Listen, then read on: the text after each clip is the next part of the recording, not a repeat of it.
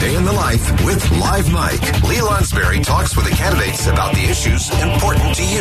This week, the race for Utah Attorney General. Welcome back to Live Mike. I'm Lee Lonsberry. Excited about this next conversation. As you heard there described, the segment is entitled A Day in the Life. The candidates, as you well know, have made their positions known. They have, some of them have participated in debates. The debate between the candidates for Attorney General, the debate which has been sanctioned by the Utah Debate Commission, does take place a week from tomorrow. Looking very much forward to that. But my curiosity here, as we have embarked on this segment periodically, is to peel back the curtain a little bit and have a look at what exactly goes into running for office. What are some of the day-to-day motivations? What are the interactions with would-be constituents? And how has, of course, the coronavirus impacted the way, campaigns are handled? Joining us now is Democratic candidate for Attorney General of the state of Utah, Greg Skordas, a name you have heard plenty of times before. Greg, sir, how are you? Hey, I'm great, Lee. Nice to hear from you. Yeah, likewise. I was thinking about the calendar, and if I remember correctly, you made your announcement that you'd be running for this position right about the time COVID showed up here and had its dramatic impact on our lives. Could you have imagined what you'd be embarking on and the circumstances under which you'd be campaigning the day you announced? No, and I watch you do the show from it looks like you're home once in a while, so you know the same thing. And actually, Lee, we announced the week that COVID sort of hit hard, and there were a series of terrible earthquakes that same week. So it was a really interesting first few days in the campaign. You've run for this office in the past. In 2004, you attempted to become Utah's Attorney General. How have the past number of months campaigning in this environment compared to your first effort? Well, you mentioned a minute ago that we are having our debate next Wednesday, and that will be the first time that I've even seen my opponent, let alone debated him. When we ran in 2004, we had forums, debates. We probably hooked up a half dozen times prior to the election, my opponent and I, and it was Mark Shurtleff at the time, who is actually a friend of mine now.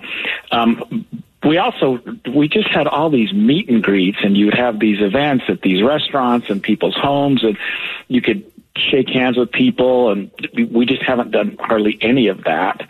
The conventions themselves, we were traveling all over the state attending these conventions, and we did all of those online. So everything has changed, just everything. It's like something I couldn't even have imagined.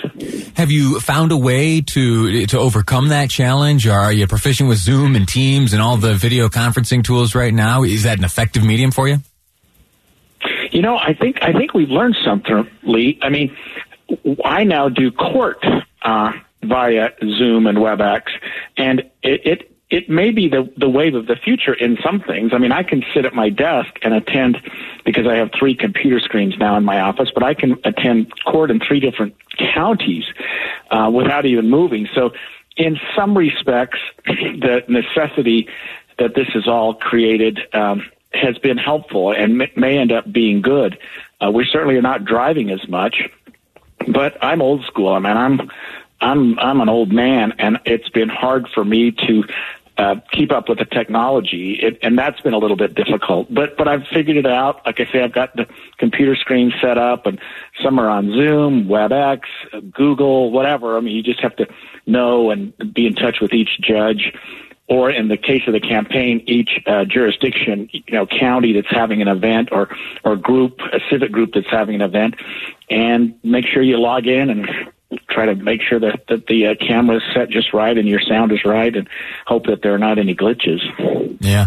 We have, during the course of this segment, this Day in the Life segment we've been running for some time now, and also as you flip on the TV or listen to the radio, you hear ads so often for legislative races, in particular Utah's 4th Congressional District. That's a heated one. There's much advertising there. And for the most part, I think voters, myself included, we have a good, thorough understanding understanding of the job of a legislator, specifically a would-be member of Congress. They, have to be expert in all things, ready to either propose legislation or vote on something. But the nature of your job is so entirely different, or rather the job that you're seeking. Attorney General, if you could, would you give us just the Cliff's Notes version of exactly what is the task of Attorney General?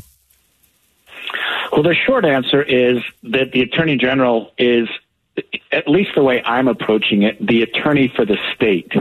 Now, if you're in Salt Lake City, we have a Salt Lake City attorney. If you're in Salt Lake County or Davis County, they have county attorneys. They handle city affairs and county affairs, respectively.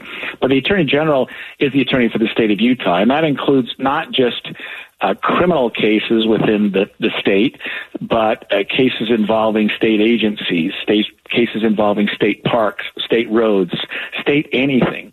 But it's an attorney role. It's really not a politician role. I've often thought that the Attorney General race should not even be a partisan race.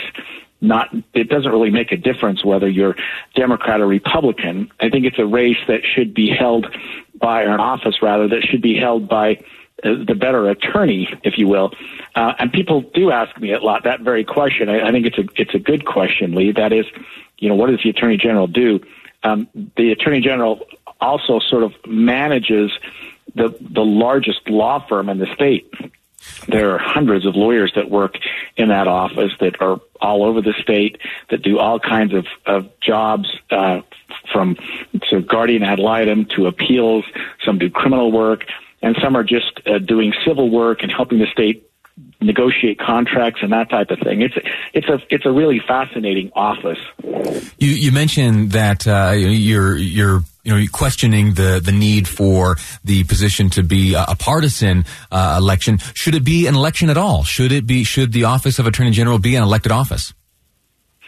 Well, the alternative is that it's appointed, and of course it would be appointed by either the legislature or the governor, and in that respect it would end up being a very partisan position. But I think that attorneys need to have independence and need to have judgment independent of whoever appoints them to a certain position. So in that respect, I don't think it should be appointed. I do think it's appropriate that the voters weigh in and that the attorney have that legal independence that we try to have when we're practicing law in our own capacities and what I do in my private firm, rather than have somebody that sort of tells you, here's the agenda, here's what we want done, here's what we need you to, here's a position we want you to take, so to speak. The Attorney General should never be in a position where they're being told to take a certain position, because the position is always what's consistent with the law, what's consistent with the desires of your client, and the client isn't the governor or the legislator, if you will. It's the people of the state of Utah. And so, to me, the people should be the ones that select the Attorney General, and that's the way we do it. It's just the partisan part of it I don't necessarily agree with, but that's how we're going to do it, and that's how we'll probably do it for years and years and years to come. Sure. That'll do it. Greg Skordas, Democratic candidate for Attorney General. Thank you for your time. Best of luck to you. Next Wednesday evening, the Utah Debate Commission will host the one and only debate between the two candidates, Greg Skordas and Sean Reyes, Republican nominee and incumbent. He also, I'll point out, will be joining us for the same segment at 2 o'clock on Thursday. We'll look at a day in the life of Sean Reyes, the candidate. But Greg, thank you for your time. Best of luck to you. Thanks, Lee.